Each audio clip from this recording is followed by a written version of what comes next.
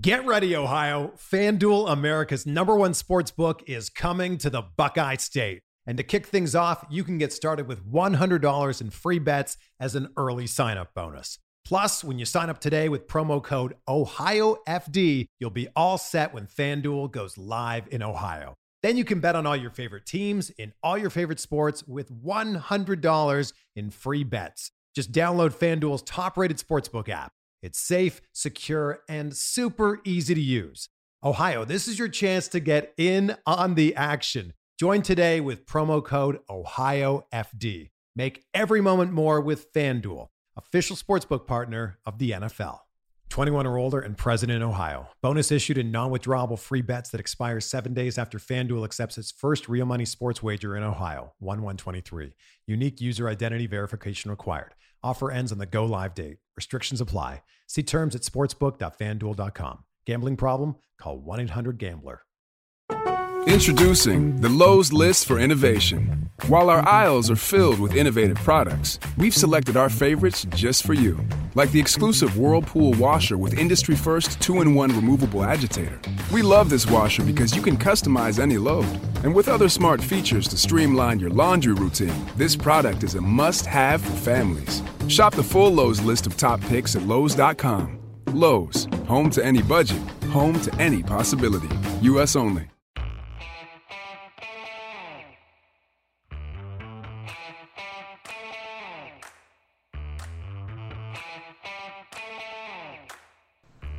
All right, this is a special edition of Film Study with Ken McKusick because in just a few days, Ray Lewis gets into the Pro Football Hall of Fame.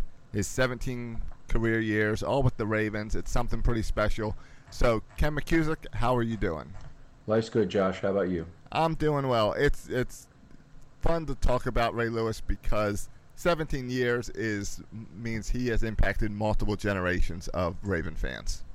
Yeah, I think that's true. I think a generation is probably shorter for football fans, or so it seems, because people, come in and out of the game. They attend the games with relatives, of course, but they also just lose interest in the game sometimes. And it's funny how many people, now don't remember the first game Ray Lewis played, don't remember his rookie season and whatnot, but they're younger fans, obviously. And, I'm an older guy. You're a somewhat younger guy, but you remember his first season, right? Not really. A little bit, but I was not into football at that time. I grew up in the area without a football team. So I got into the CFL team when they came in and then really had no incline to cheer for an NFL team because at that point in high school, I had grown up with rooting for players instead of teams, which I make fun of people that do that in the baseball world. But without having a team in Baltimore for my childhood, that's how I was for a lot of time. Right, so I grew up a Colts fan, of course, during the 70s. It was very important to me. It was terrific to get the Ravens back. In a way, football was dead to me for the 12 years between the Colts and the Ravens. So great job. I jumped right on season tickets, of course, when the Ravens came back to town, and I still have them. So I've enjoyed every game of Ray's career and want to talk a little bit about it tonight. Yeah, I'm excited because those early Ray years, I wasn't a diehard Ravens fan. I wasn't into them. It took me till about probably the 2000 Super Bowl to really start paying attention to the Ravens and really get invested in. So I'm excited to hear about those early years. I hear about them all the time. I see all the flashbacks and everything. But, yeah, I'm excited. So he was drafted in 1996. Yes, drafted in 1996 in the 26th pick of the first round. Jonathan Ogden was the Ravens' 4th pick overall. And Ray Lewis, there were some doubts about him as a rookie. He came in and honestly was just a two-down linebacker his first year. He only played 67% of the snaps, even though he played in all but one game. Eric Turner, the free safety, called the signals that year for the Ravens. A lot of people don't know that, but that's the only time that anybody but a Mike linebacker has called the signals for the Ravens in their history. After that, it was Ray for many years, and all of the individual games since, the Ravens have maintained the philosophy that it's easier for the Mike linebacker to make the calls because he's in between the other two levels of the defense and can translate those calls more easily. So while some other teams have a safety, the Ravens always had a linebacker. And that really came down to the fact that Ray Lewis excelled at that and leading the team. So then they just naturally kept it in that position until a linebacker proved him wrong, which hasn't happened yet. Yeah, I think that's probably true. And they went through some guys who didn't have experience with it. Bynes had it for a couple games, and some other linebackers that wouldn't necessarily be the first guy you'd pick for this thing, because you got to stay on the field all the time when you have the green dot helmet. It's kind of a requirement of the job. So that's one of the reasons that he didn't have it in 1996. But Benny Thompson would replace Ray in the quarter alignment in passing situations. So he would come in and effectively take over that middle linebacker spot, but he was a safety and really a special teams ace. And it was just odd to see Ray on the sideline when I watched the 96 games again and scored those and did the participation by play. But he's out of there on third down most of the time. Well, I mean, he's a rookie. He's a young guy. I know the team's young, but he is young for the league. Isn't that common? Like, rookies don't play every down, do they? It kind of depends on the position. I would say a rookie corner who's starting plays every down. A rookie safety who's starting plays every down. But sometimes a rookie linebacker will. Sometimes they won't. It really depends on whether they're a 2-down guy or a 3-down guy. Gotcha. All right, so 96 is rookie year. He's getting his feet wet. 97, people start to pay attention to him. Yeah, that's right. Ray made his first Pro Bowl in 1997, and he really emerged as the most prolific tackler in football. So a lot of things happen, and we have to have a little sidebar here about how tackle totals were derived in those days, because the NFL wasn't counting them officially. They had them in the game books, and there are numbers out there now that are on Pro Football Reference, and they're substantially lower than the Ravens coaches' tackle totals. Ravens gave Ray 210 tackles combined in 1997, and the Pro Football Reference, which takes it directly from the game books, only gave him 184. So it gives you an idea that there are some inflated totals. You don't need to inflate Ray's record to make it great. He was the most prolific tackler in the game before and after the methodology switch in these tackles. But anyway, you will see some inflated numbers if you see some of those early years. He had 25 tackles, supposedly, in a game against the Giants at the Meadowlands in the first career road win for the first franchise road win for the team. They won 24-23. The game book credits him with 21 tackles, but also 3 passes defensed in this game. And in that second season, he became an every down player, played 99.6% of the snaps, only missed 4 snaps the entire season, took over the signal calling defensively. And that was really the first year of Ray as we know Ray, the perpetual Pro Bowl player, the every down player, the guy affecting the run game and the pass game. All right. So very early in his career, he was something special. Yeah, we certainly knew he was special as early as 96 with the interception in the first game pulled between Ricky Dudley's legs, and the Defensive Player of the Week. He won his first game. But yeah, 97, he really emerged as a star then. So 96, 97, 98, he made the Pro Bowl. But the Ravens, during all these years, the Ravens are a bad football team. That's right. So they won 4 games in 96, 6 games in 97, 6 games again, I believe, in 98. And he made the Pro Bowl despite missing a couple games. He only played 81% of the snaps, lost a little bit of time due to injury in that third season. He had 2 interceptions against the against the Bengals in the game at Cincinnati. It's one of only 2 times, both against the Bengals, he had 2 interceptions in a game. And I mention it only because in those early years, before 1999 and really before 2000, road wins were very scarce. There were not more than a handful of them total in franchise history before 2000. And that was a nice one to get at Cincinnati. All right. Again, the team got improved a little bit in 99, but looking back now, what is this, almost 20 years later, the Ravens we look at as a defensive team, and that all started in 1999 with Ray Lewis, right? That's right. They had the pieces largely in place around them. We have to talk a little bit about the rest of Ravens history because it's just so intertwined with Ray's career, obviously. But they never have allowed fewer yards per play than they did in 1999. That's not necessarily the best defensive metric, but it's a metric that people often point to. And 4.1 yards per play that year, and that includes the pass and the runs. They were very dominant. That's crazy. Yeah, they got had many of the pieces together that would be there for 2000. Rod Woodson, Tony Siragusa, Michael McCrary, they were all there. We still had Rob Burnett from the Cleveland days. Boulware, Sharper, and Lewis were all there, a great young set of linebackers at that point.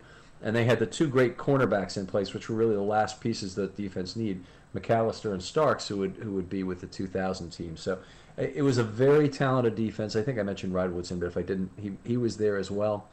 And that team was ready to go. And in fact, that team was really robbed by bad quarterback play from making their first appearance that year. Scott Mitchell and Stoney Case played the first 6 games and effectively eliminated the Ravens before the season got started. They were 2-4, and they were uniformly awful. Both those guys completed less than 50% of their passes and had a rating under 50. So they were just plain awful. And then it did finally appear at the end of that year, though. The Ravens had a 4-game winning streak in December, a very dominant 4-game winning streak, a 41-14 win over the Titans at home. We included a play, was against a team that came within 1 yard of winning the Super Bowl, or of tying the Super Bowl, sending to overtime, I guess I should say. But they had big wins during that stretch. They had the team's first shutout. A lot of things were going right for Ray Lewis as 1999 ended. Yeah. And see, this is where I know you like to stick with things on the field, but the end of 99, the beginning of 2000, before we even get into the 2000 season, he spent a little time down in Atlanta with the Super Bowl. And you can't talk about Ray Lewis without addressing this, because this is what the haters are all going to be bringing up this weekend. Yeah, and, Ray made a mistake in judgment. I am fairly certain from all of the evidence presented, Ray Lewis is not guilty of murder. He was guilty of obstruction of justice. It's something that will be with him for the rest of his life about this. I'm sure it will get mentioned in various ways this weekend. We want to celebrate Ray, and I think Ray is a guy who has made the most out of his opportunity that came after that, whereas I can't say that for every player that's ever been in a bad situation where he was, had friends who were dragging him down or had friends who were causing him trouble.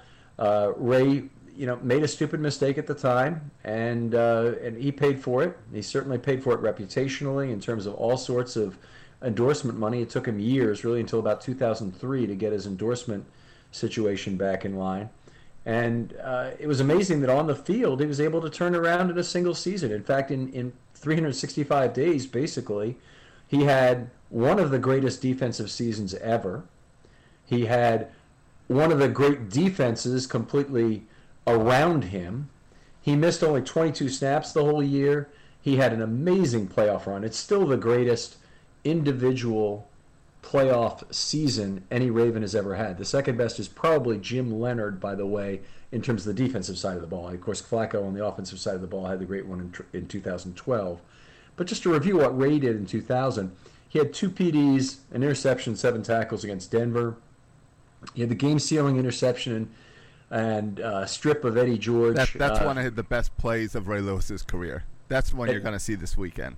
We'll see it a lot this weekend, I don't doubt. We want to hit on as many plays of these as we can, because I've got a bunch of obscure ones. That's one of my favorite. And Oakland, he had a big game, 2 passes defense. He had a big fumble recovery that set up the Ravens' final score. And then against the Giants, his numbers were fairly modest. He had 5 tackles, but the Giants gave up on running the ball very early in that game, and they hardly completed any passes in the game as well. So there weren't a lot of tackles to go around. But what Ray did impressively that game is he took it over in terms of getting his hand on the football in that first half. Had 4 passes defensed. One of them was intercepted by Sharper.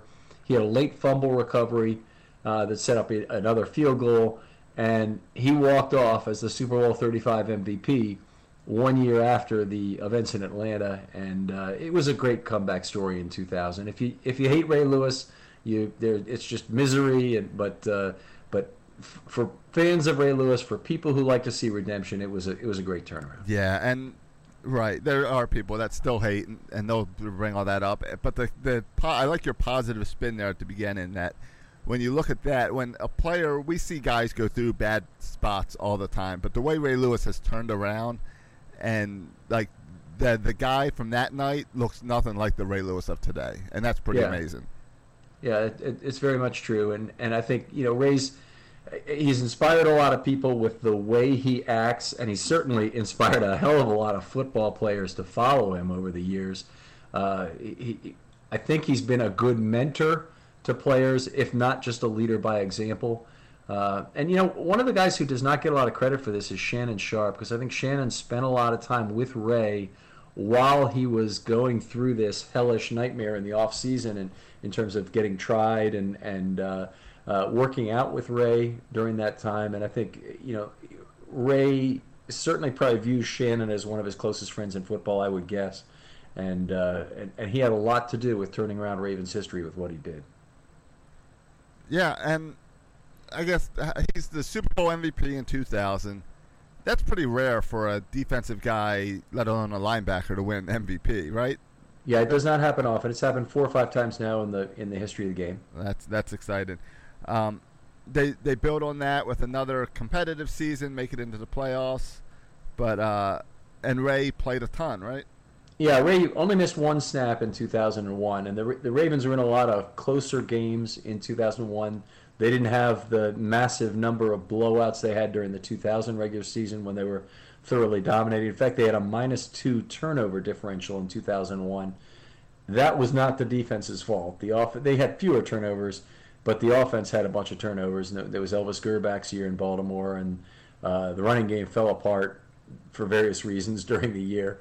The offensive line wasn't very good. So it was a combination of things that came together at one time and gave that 2001 team troubles, but they did close well. They figured out how to win games at the end, and a lot of that was Ray and the defense in general figuring it out.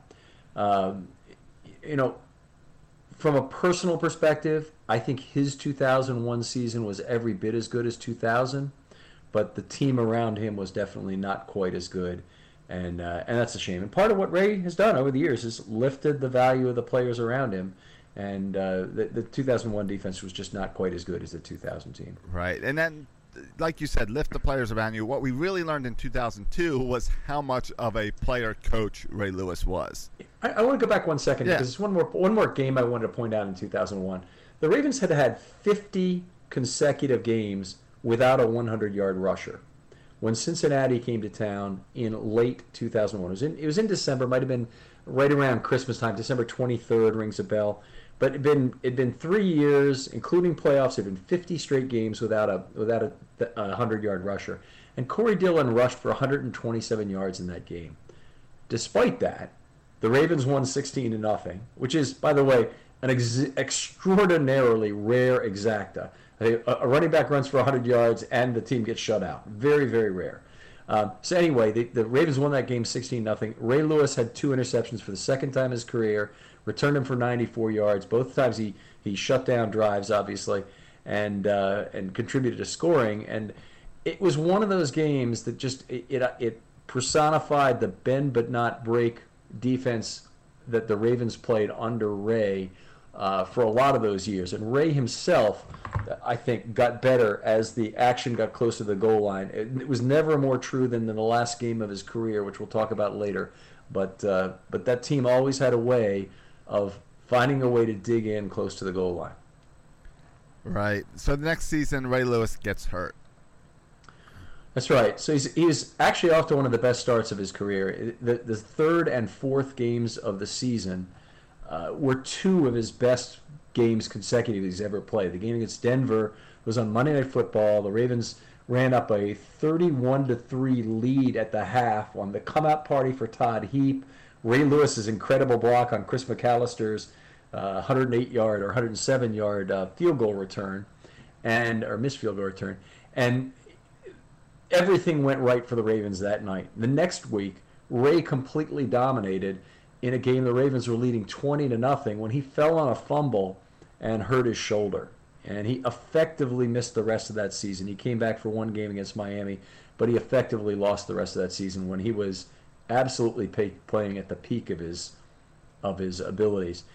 The one thing I'll remember most about that season, though, is Ray Lewis on the sideline. A lot of people, they don't hang around the team to rehab, or maybe they'll come around on game day. Ray Lewis was there, and he was jumping up and down on that sideline. He could not be more excited to cheer for his team and be happy for them when it came off, take players aside, do all the things that Ray Lewis does to keep those guys in the game. And he almost willed them into the playoffs from the sideline that year.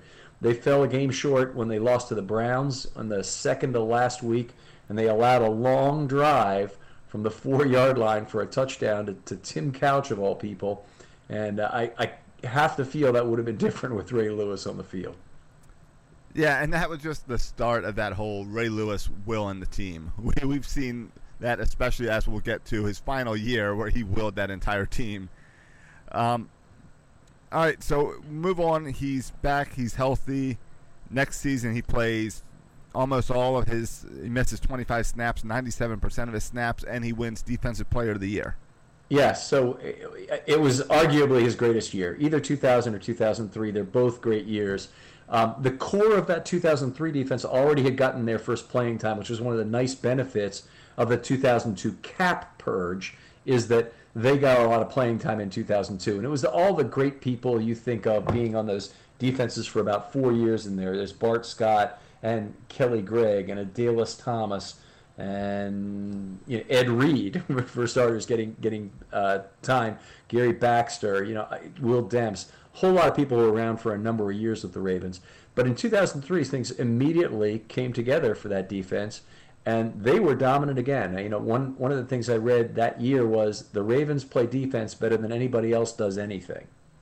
And they really were the one-dimensional team of extraordinary historic portions, because on the other side of the football, they had Jamal Lewis running for 2,066 yards, and Kyle Bowler, as a rookie quarterback, basically wet in the bed every week. So he played 8 weeks of very poor football, got hurt. Wright came in and finished the season for the Ravens. He didn't play badly, got him into the playoffs. But it was the defense that dominated that team. And one game that people remember that year, I've got a couple of memories from that year, but Jamal Lewis had a 295-yard game. Now, what does it take to have a 295-yard game rushing? You got to get the ball a lot. You got to get the ball a lot. And you have to keep the opposing defense tired to have one guy run for 295. Well, that defense played an enormous role in continually getting the ball back for Jamal, and he would wear that defense down with a few carries, and all of a sudden he'd break one for 75 yards, and he had 3 big runs in that game to contribute to 295. It really reminds me of what a team effort that 295-yard game was.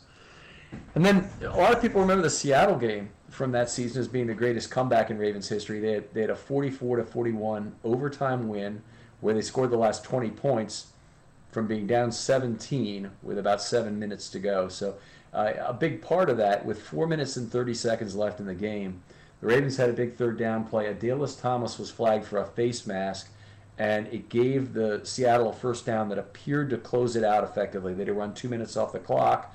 They used all the Ravens' timeouts, and effectively the Ravens down 10 at that point wouldn't have had a chance to catch up. Ray tapped Thomas on the head. There's an accountability thing, but there's also kind of an I gotcha in how he did that, meaning I got your back. The very next play, Max Strong, the fullback, ran up the middle. Ray Lewis, I can only say like an octopus because it seemed like that's the kind of strength and will he had, just ripped the ball out of Max Strong's hands in the hole. And that turned the game around, and Ravens got the ball. They drove up the field, included a completed 4th and 28 pass. We could talk for an hour about all the things that happened in that Seattle game. But anyway, they ended up winning that game, and that forced fumble and recovery by Lewis on Max Strong is one of the plays I'll take from his career as being very, very special. Neat. That 2003 is about when I start really focusing on the Ravens. That's where I start to remember games and watching games and exactly where I'm at. That's these huge plays were happening, and I remember the next season was all about Ed Reed, but Ray Lewis was still there, still doing just as well. Yeah, Ray was still a very dominant defensive player. Ed Reed had one of the greatest seasons of all time and won the Defensive Player of the Year. 9 picks, 358 return yards, but Ray was still doing it all. And a lot of things I remember about that year, but I'm going to bring up one in particular, is the Ravens participated in a game against the Jets at the Meadowlands, and it was the first incarnation of what would later be Sound FX, the regular mic'd up segment they do on games throughout the NFL. Except for this game, they did a special game of the week where everything was people at the stadium. So it was a lot of coaches were mic'd up, players were mic'd up, and they had, let's see, both announcers for the radio were mic'd up as well. So they were kind of the closest thing to narration you had, but they were all there. Nobody was actually narrating after the fact and retelling the story. It was all the story told in real time. So anyway, a lot of things people remember from that. One of them was Herm Edwards gasping in horror as Lamont Jordan, who was a running back, did a halfback option and threw an interception to Ed Reed that started the comeback. Basically, he ran it all the way back, but his last words were something like, "No, that's Ed Reed." And Ray in that game had a very interesting run-in with Nolan, the defensive coordinator. Nolan was in the box, and he did not coach from the sidelines. But he had Mike Singletary, the Hall of Fame linebacker from the Bears, on the sideline. He was the linebackers coach for the Ravens that year. In any case, Ray Lewis was getting the call on his helmet, and he was giving it in the huddle and then critiquing it. So, he would say, Panther blitz 30 or whatever, and he says they're gonna whatever, they're gonna pass. And he wanted to have some other call. Well, Nolan got on him about that, or Nolan didn't directly get on him, and Nolan told Singletary, "I want you to get on Ray directly and tell him he's got to sell that play in the huddle. He can't be second-guessing me in the huddle. He needs to sell that call." And Singletary's immediate reaction was, "I can't do that." And it was even a Hall of Fame linebacker like Mike Singletary couldn't stand up to Ray and tell him that he needed to act a certain way, which was really odd, I thought, at the time. And then Singletary did actually talk to him, and Ray took the criticism fairly well and said, I got you, and didn't react to it in any negative way anyway. But it was interesting to me that even Mike Singletary did not feel like he could tell Ray Lewis how to act on a football field. Well, I think Ray Lewis on the football field is a little different than Ray Lewis on the sidelines. If he's out there and I'm in his ear, I might be a little scared to try to critique him. Yeah, I think that's where Mike Singletary was. I don't know what he was really fearful of, but anyway, he didn't want to have that conversation, and I guess I understand it. The Ravens had a disappointing year.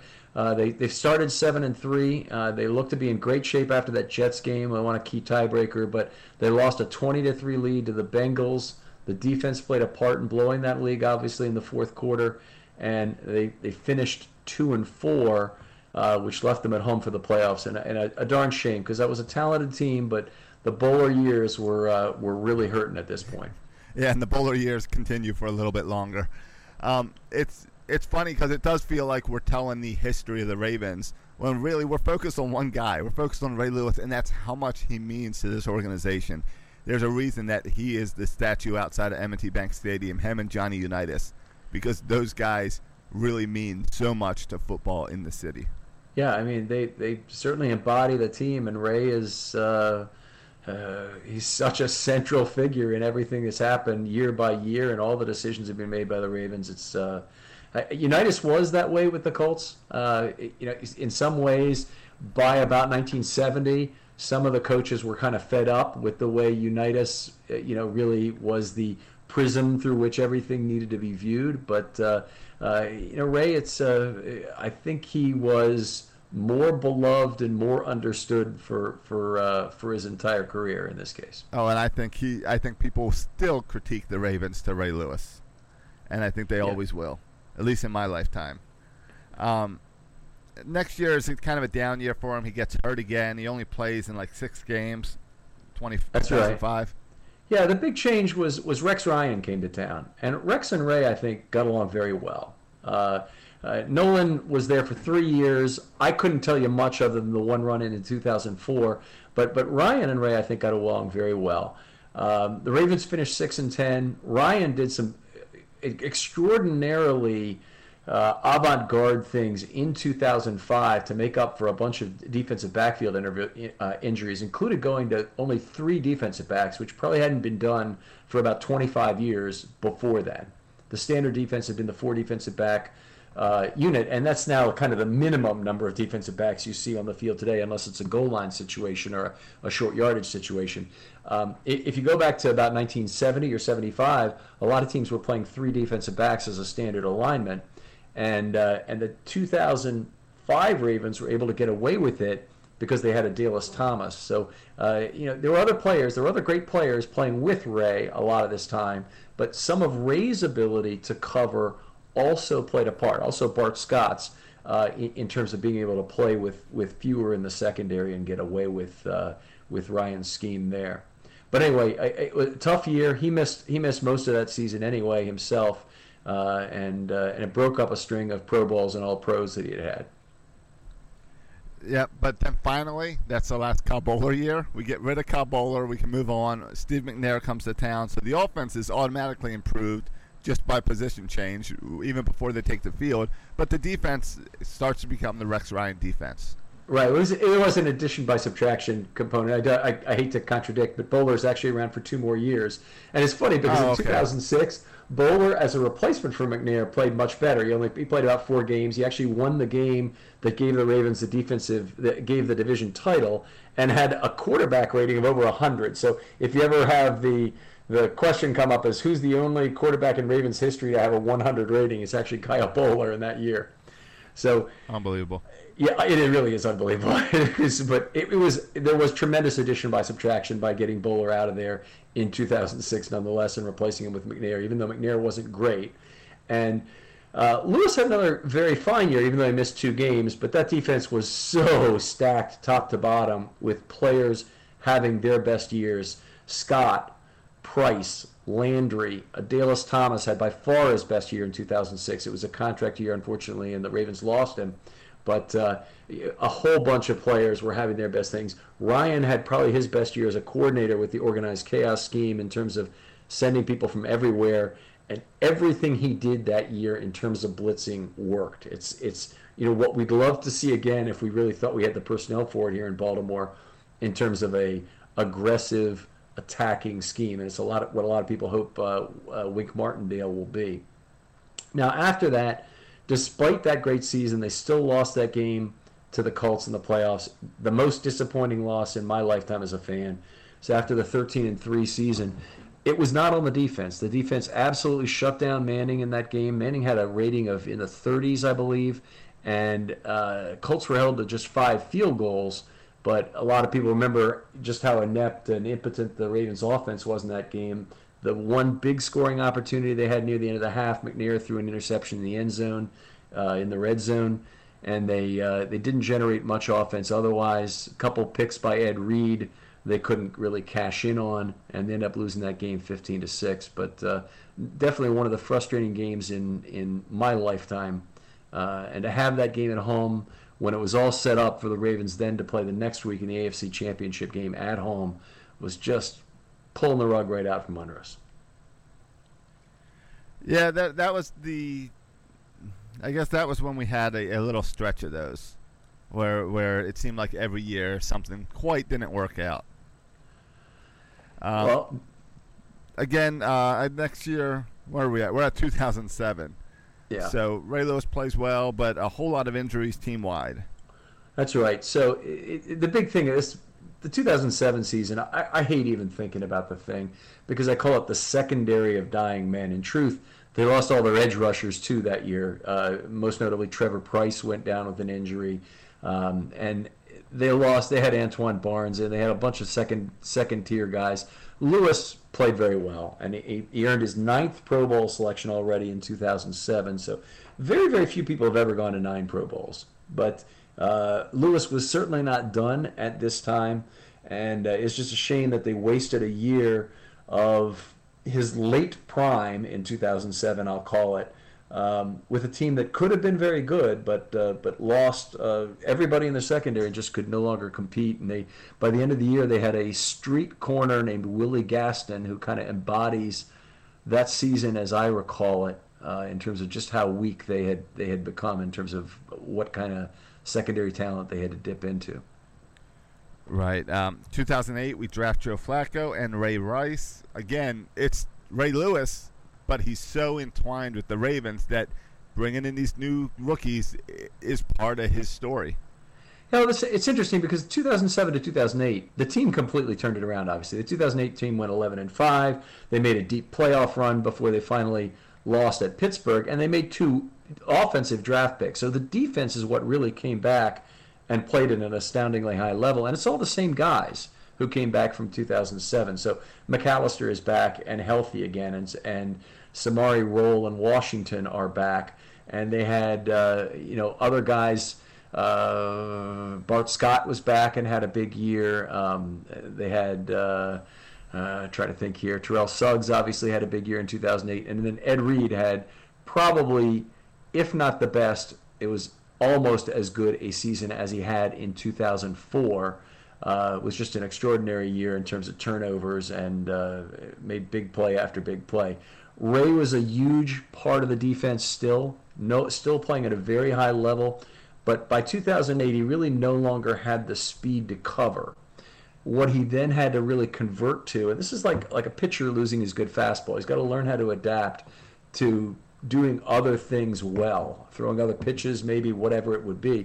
But Ray became a terrific reader of quarterbacks, and he really understood the play behind him very well. So he could see the route combinations, use your peripheral vision, and you see how the receivers are stacked. You see their initial move. He knows the route combinations, then he knows where the passing lanes are.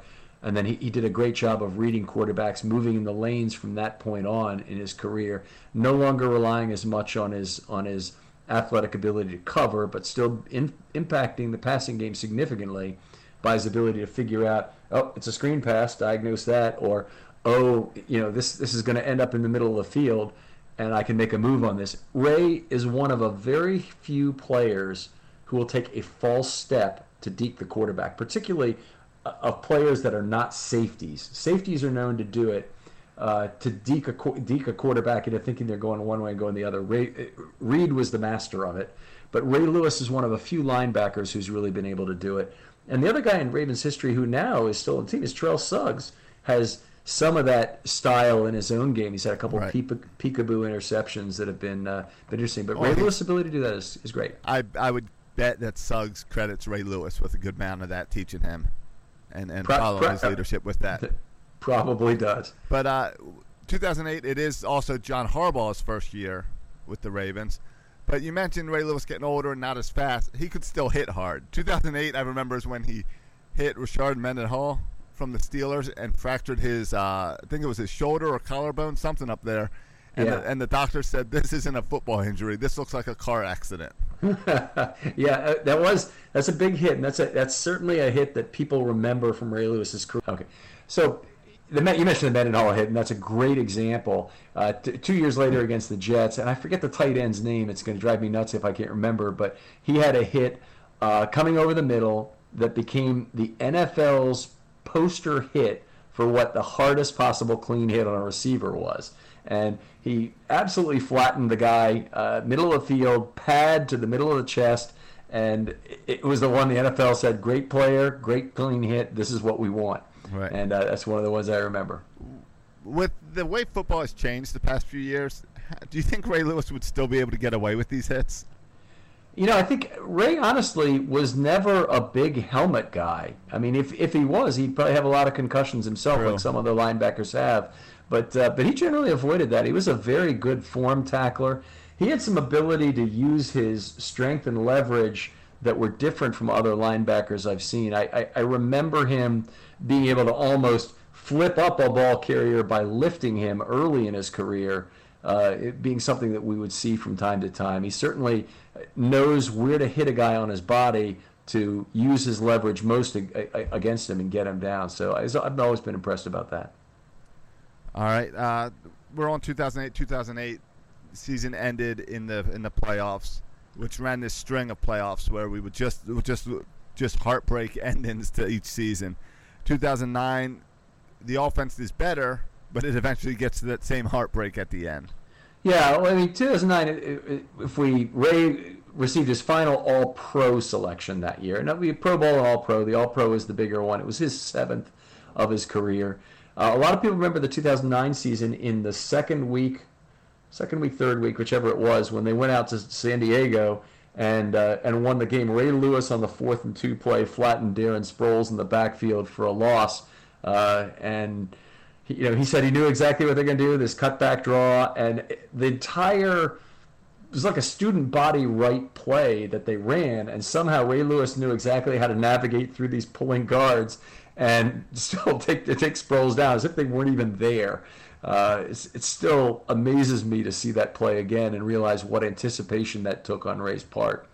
But definitely one of the nice ones. You mentioned the season did end poorly in Indianapolis, but it had a great wild card game in New England. And the Ravens started their run of really being the team that New England feared most in the playoffs in 2009 with that devastating first quarter at New England where they went up 24-0. The defense could do no wrong, including a sack by Lewis, and ran up a 33-14 win that really was nowhere near that close. Right.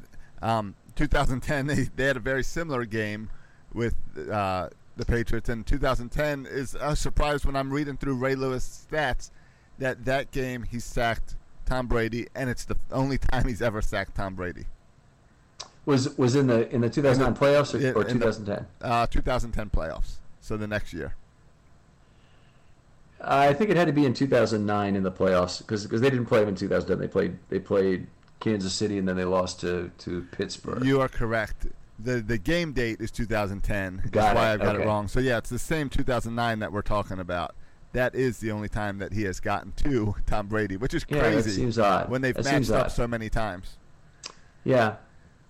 But we can move on to 2010. He again had his Iron Man season, only missed 7 snaps. Yes, that's right. So 99.4% of the snaps. He went to his 12th Pro Bowl. I haven't talked about his individual tackle totals, but they remained high throughout his career. They got lower as time moved on because the game became less about running and more about passing. So when you have that, you have a few passes that go incomplete. You have less total tackles, more tackles made by the secondary, and the linebackers play less of a part there. But that meant that Ray had to be still a factor in the passing game, and he still had that good lane instinct and the understanding of the play behind him, the incredible ability to diagnose a screen pass that he was still impacting the game there. He had an interception in the game against the Chiefs. The Ravens finished 12-4 again, and that team put together one of the greatest sequences of defensive plays in team history. They had a great sequence in Super Bowl 35, but they had 19 straight plays against the Chiefs in that 2010 playoff game in the 30-7 win, where they devastated them. It's worth going back if you're a guy who likes to reflect on that. The game is not out there anymore on NFL Game Pass, but it's a great game if you want to reflect on it on Pro Football Reference. Right, and the players voted him the 4th best player in the entire league. That's when the NFL Network was kind of in their prime and pushing all these special things. Right, they started that. That was before. It was before the 2011 season, so it's based on 2010, of course. And Ray was the 4th best player in the league, and Ed were the 5th, and they were the 2 highest-ranking defensive players. The other 3 were quarterbacks ahead of them. And it goes to show you, that even after his 15th season, the rest of his peers still had tremendous respect for him in that vein. Now, was that the correct choice at that time? I don't know, probably not. But it definitely showed the respect they still had for him as a player. And Ray Lewis, at that point, was still playing at a very high level in 2010. All right. Now we're getting on the downside of his career. 2011, he makes the Pro Bowl again. And is this his last Pro Bowl season, 2011? That's right. So his 13th and final Pro Bowl. The defense was outstanding again around him. They were 12-4 as a team. They finished 3rd defensively for the 3rd straight season, which was a great run in terms of Ravens history, and that's in points.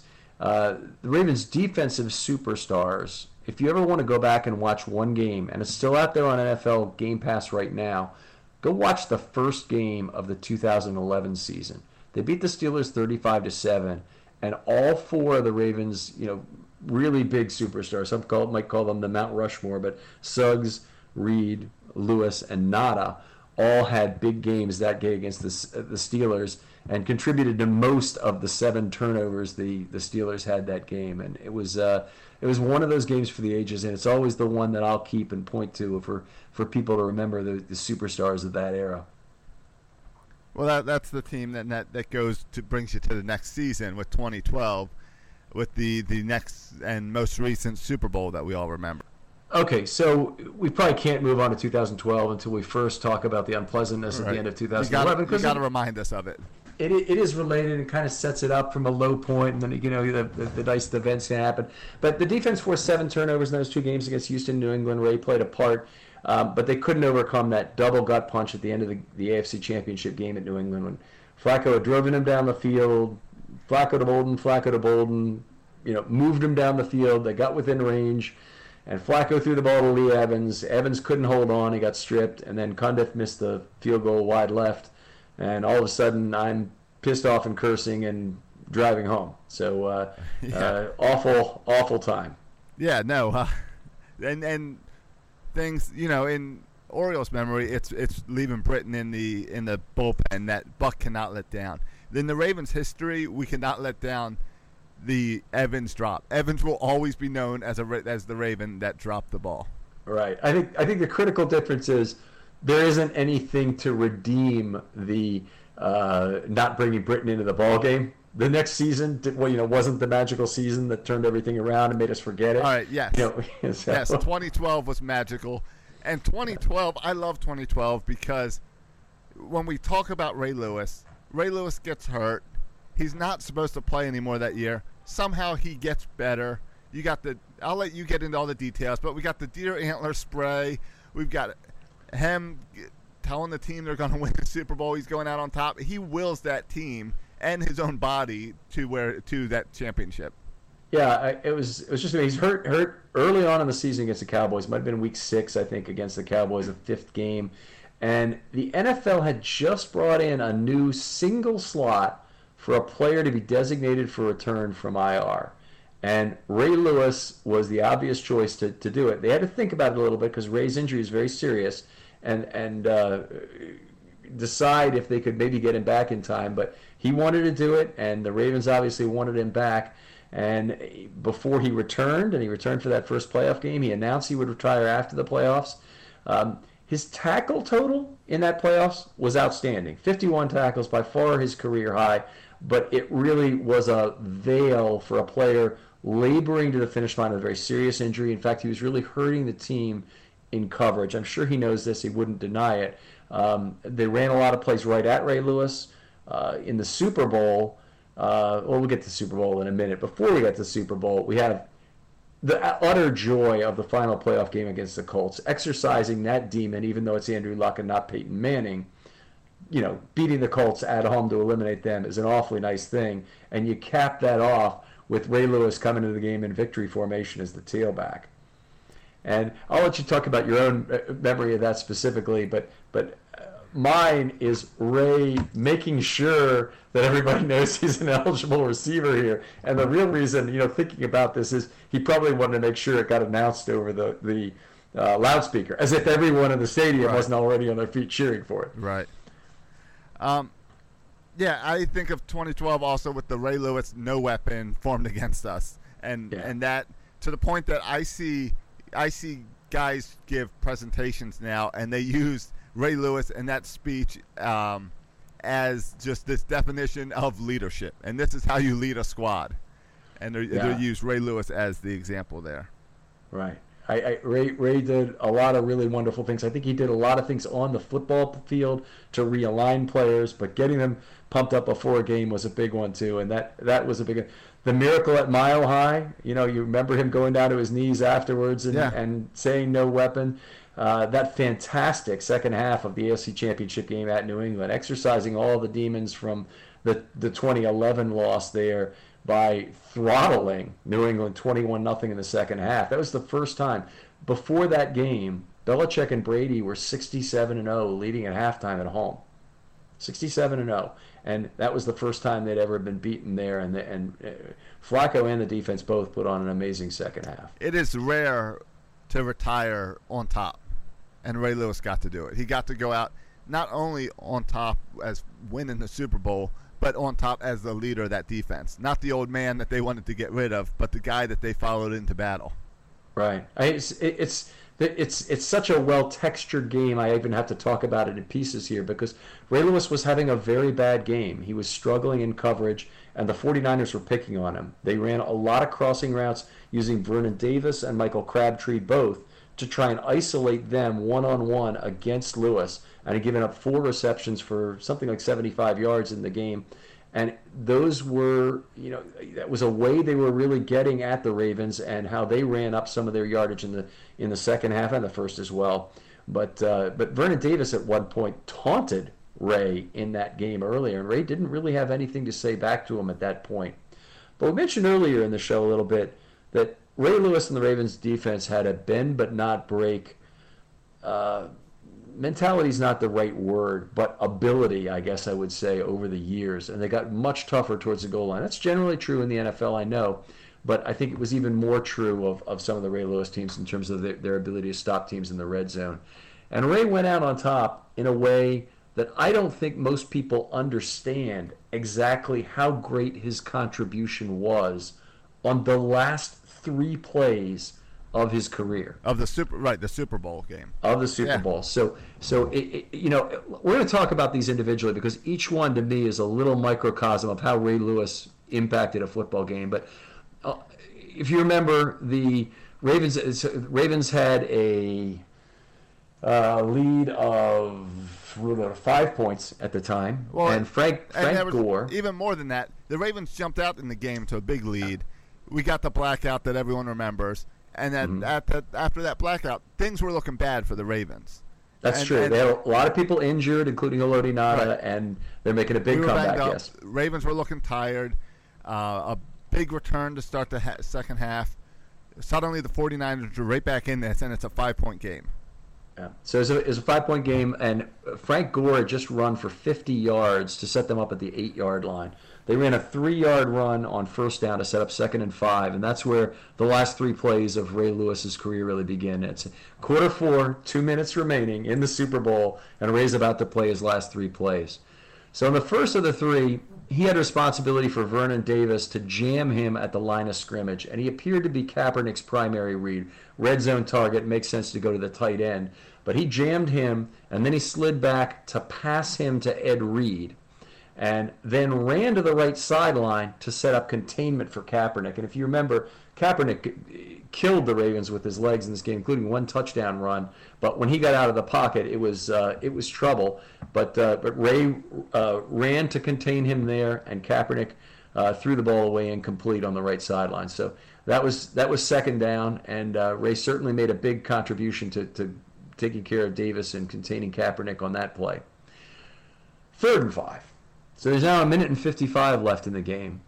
Before the snap, Lewis realigned Pollard, who was on the wrong side, to the offensive right side, where he was able to pick up Delaney Walker, who is a big multi-purpose player, still is, but for the 49ers that year. And Lewis moved to cover Frank Gore. Now, here's the significance of that. The 49ers ran a route combination that would have cleared out a zone where Frank Gore would have been the 4th receiver to go through there. It is almost always a deadly play if they get to the 2nd or 3rd option for the quarterback. So that running back will almost always be open when that zone is so well cleared out. But Ray Lewis played very disciplined football. He stayed on Frank Gore. Kaepernick was forced to go to the sideline where Crabtree caught the ball and Jimmy Smith absolutely destroyed him and caused him to release that football. That was one play where the Ravens were very fortunate not to have a helmet-to-helmet hit called. If you could ever say, I don't want one called, It would have been there. But it was Ray Lewis's coverage of Frank Gore that really forced the ball elsewhere on that play. Yeah, those are plays. It's been 6 years since going on 7. This will be the 7th season since that Super Bowl. And I have not gone back to watch that because these final 5 minutes of the game are some of the most stressful experience I've ever had watching a football game. So now we're 4th and 5. They're still at the 5-yard line, obviously, with 1:50 to go in the game. And this was a big play because Kaepernick was going to look for a red zone target somehow, obviously, and it wasn't clear. He might have rolled out to do something, but the Ravens did a little bit of a gamble here. They crept Ray Lewis up to the line of scrimmage. Lewis rushed the A gap between the left guard, who was Iapati, and the center, Goodwin, and he got Iapati's shoulders turned. And honestly, Iapati probably should not have picked up Lewis, but he bit on it. And Suggs was picked up by Staley on the outside, and that left Dannell Ellerbe free to rush unblocked for the game-winning pressure that forced Kaepernick to throw the ball away. And even had the contact not occurred between Jimmy Smith and Crabtree in the end zone, that ball would have been overthrown anyway. And it was Ellerbe's pressure that did that. But he had a lot of help from his veteran friends Suggs and Lewis on the A-gap blitz. So Lewis, a big contribution on each of those 3 plays, not necessarily the most visible, but it was his play on each of those plays that played an important role in finishing it out. For my money, it's the greatest 3-play sequence to ever end a career in any sport. You know, we talked about Ray, the best baseball finish ever. A lot of people would argue is Ted Williams homering in his last at bat.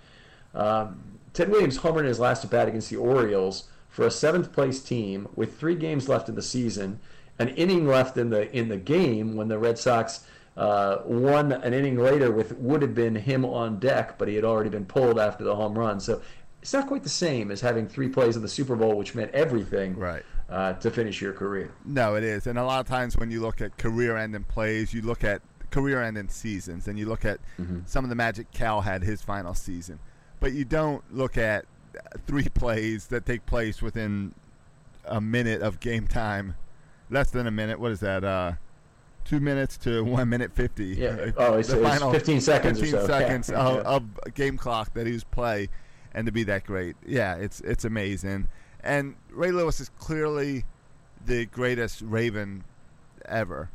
But how does he line up? Like when people look at him against other linebackers, other defensive guys of the past? Okay, so it's an interesting question you bring up because obviously a lot of old timers romanticize the linebackers they grew up with, whether it was Butkus or Nitschke or Lambert, who played between the 50s and 70s. In some ways, there's not a lot of available information from those eras because defensive stats were not as well developed as they are today. But we can look at things like peak value and awards and whatnot as reflections of how much the writers and players of those eras respected those players. If you're looking at any adjudication of relative value, Ray Lewis usually wins if longevity is involved. So it would have to be something like peak value as an individual for Butkus to win such a thing. And he won a Defensive Player of the Year in 1969 with a 1-13 team, which is an impressive thing to be able to do. In 1970, he won a different version of the Defensive Player of the Year award. They had both of those awards preceded the AP award, which is the current award. So 1970 was the Pro Football Writers, and 1969 was something else, and I've forgotten the exact name of the award. Butkus was 5 times an All-Pro, 8 times a Pro Bowler in 9 seasons. Ray has the same 2 DPOY awards, but they were, of course, achieved in a 32-team league or a 16-team conference, a 32-team league for Defensive Player of the Year, and 13 Pro Bowls and 7 All-Pro selections. He's played in a more balanced era of football when he's had to be great against the run and the pass, and in fact that even kind of morphed as he went through, and in a lot of ways it morphed in the wrong direction for him because as he got older, he needed to be a better coverage guy and could rely less on his great run-stopping skills. And unfortunately, that's not the direction you want to go. You probably want to rely on your coverage when you're young and rely on your run-stopping when you're older and less mobile. So in terms of peak value, I think you could maybe make the case for Butkus, but in terms of career value, it just isn't close. The biggest difference here is games played. Dick Butkus played 119 NFL games. Ray Lewis played 249. More than twice as many, 228 in the regular season, 21 more in the playoffs. And that would end the conversation for me, but there is another critical element, that is leadership. How do we measure that? What do we do with that component of the thing? And I look at it a few different ways. Ray's teams never allowed 4 yards per carry. Dick Butkus's teams had a combined record of 48, 74, and 4. 397. Now that's more than 121 games because I'm including games that Butkus missed due to injury in that. But they were a 397 team in the Butkus years. Ray Lewis's teams, meanwhile, were 150, 121, and 1, a 551 winning percentage during the regular season. Now we can add to that Dick Butkus's career playoff record is a perfect 0-0. Ray Lewis played 21 career playoff games and went 14-7. So among the best records ever. There's some Patriots probably who have better records, maybe a few 49ers, but he's among the best ever. And the Ravens franchise still has the best ever record in playoff games at 15-8. So the point I'd make about this is while Ray Lewis multiple times had to elevate a defense to make up for a lousy offense and a lousy quarterback situation, Dick Butkus was never able to do that with the Bears. They had a good defense, but he was never able to have that defense overcome the lousy offense that they had. So, if I was to summarize this, I'd say that Dick Butkus was never able to elevate a defense to the level required to make the playoffs when there was a lousy offensive situation. And Ray did that multiple times, and I think more than that, Ray kept his defenses from blaming the offense. He would always say, saddle up, get his guys on the field after the Ravens had another three and out on offense. And I don't think they ever really got to the point where there was finger pointing between the offense and defense in the way there could be, particularly in a losing situation. And twice, multiple times he overcame a bad quarterback situation to get to the playoffs, and one of those was a Super Bowl win in 2000. So Ray Lewis, from a leadership perspective, from a career value perspective, certainly way ahead of all the other linebackers all time. And in terms of peak value, I think you could make the case for a couple other linebackers that they were as good as Ray, but I don't think there were any better. No, and I always, whenever you try to do this at any sport where you try to compare a previous generation to a current generation, it's always so hard because the game has changed over those years. With more teams, more players, all of the current players learned from those previous generations. So it would be hard for even a young Dick Butkus to go and perform in the NFL today. Oh, it would be impossible. He'd be way undersized. Right, exactly. Too slow and a lot of other things. But what you missed in all of these comparisons between Butkus and Ray Lewis is you didn't give Ray Lewis any points for the squirrel dance. And we talked about his entire career, and you didn't bring up the squirrel dance. I'm hoping we get to see that. We're going to date it a little bit at this podcast because I'm hoping we get to see it one more time in a few days. Yes, that'd be fun from the podium. Right. So Ray Lewis is a special player. We're all looking forward to his speech. It's going to be long, so sit down and be prepared for it. It's going to probably be longer than this podcast, if they allow that. But I think one thing also, as you were talking about Ray Lewis and all that leadership, is the fact that he is still influencing the football players now, 6 years later after he retired. Yeah, I think so. I think there are a lot of players in the NFL who would be interested in hearing this speech. I know of Ray and Ed and Terrell Suggs, I want to hear all their speeches, but I want to hear Ray's, and I really want to hear Terrell Suggs as well, because I think it's just going to make you laugh and cry too when it happens. So, but enjoy this moment. They don't come along all the time. The Ravens are going to have 3 in fairly short succession here, but you don't get 4 in 22 years very often, and especially from a startup organization who's just making its first draft picks, to have their first 2 first-round picks go to the Hall of Fame is amazing. It's special, and no need to go to church on Sunday because you'll get your sermon here. There you go. So, all right, Ken, well, we're recording this before the Ravens play their Hall of Fame game. They do that tomorrow. We will get to see some of these young guys, a little Jamal Lewis, a little RG3, and we'll speak on this next week. Yep. All right, Ken, well, have a good night. Enjoy the Ray Lewis induction ceremony. All right, take it easy, man.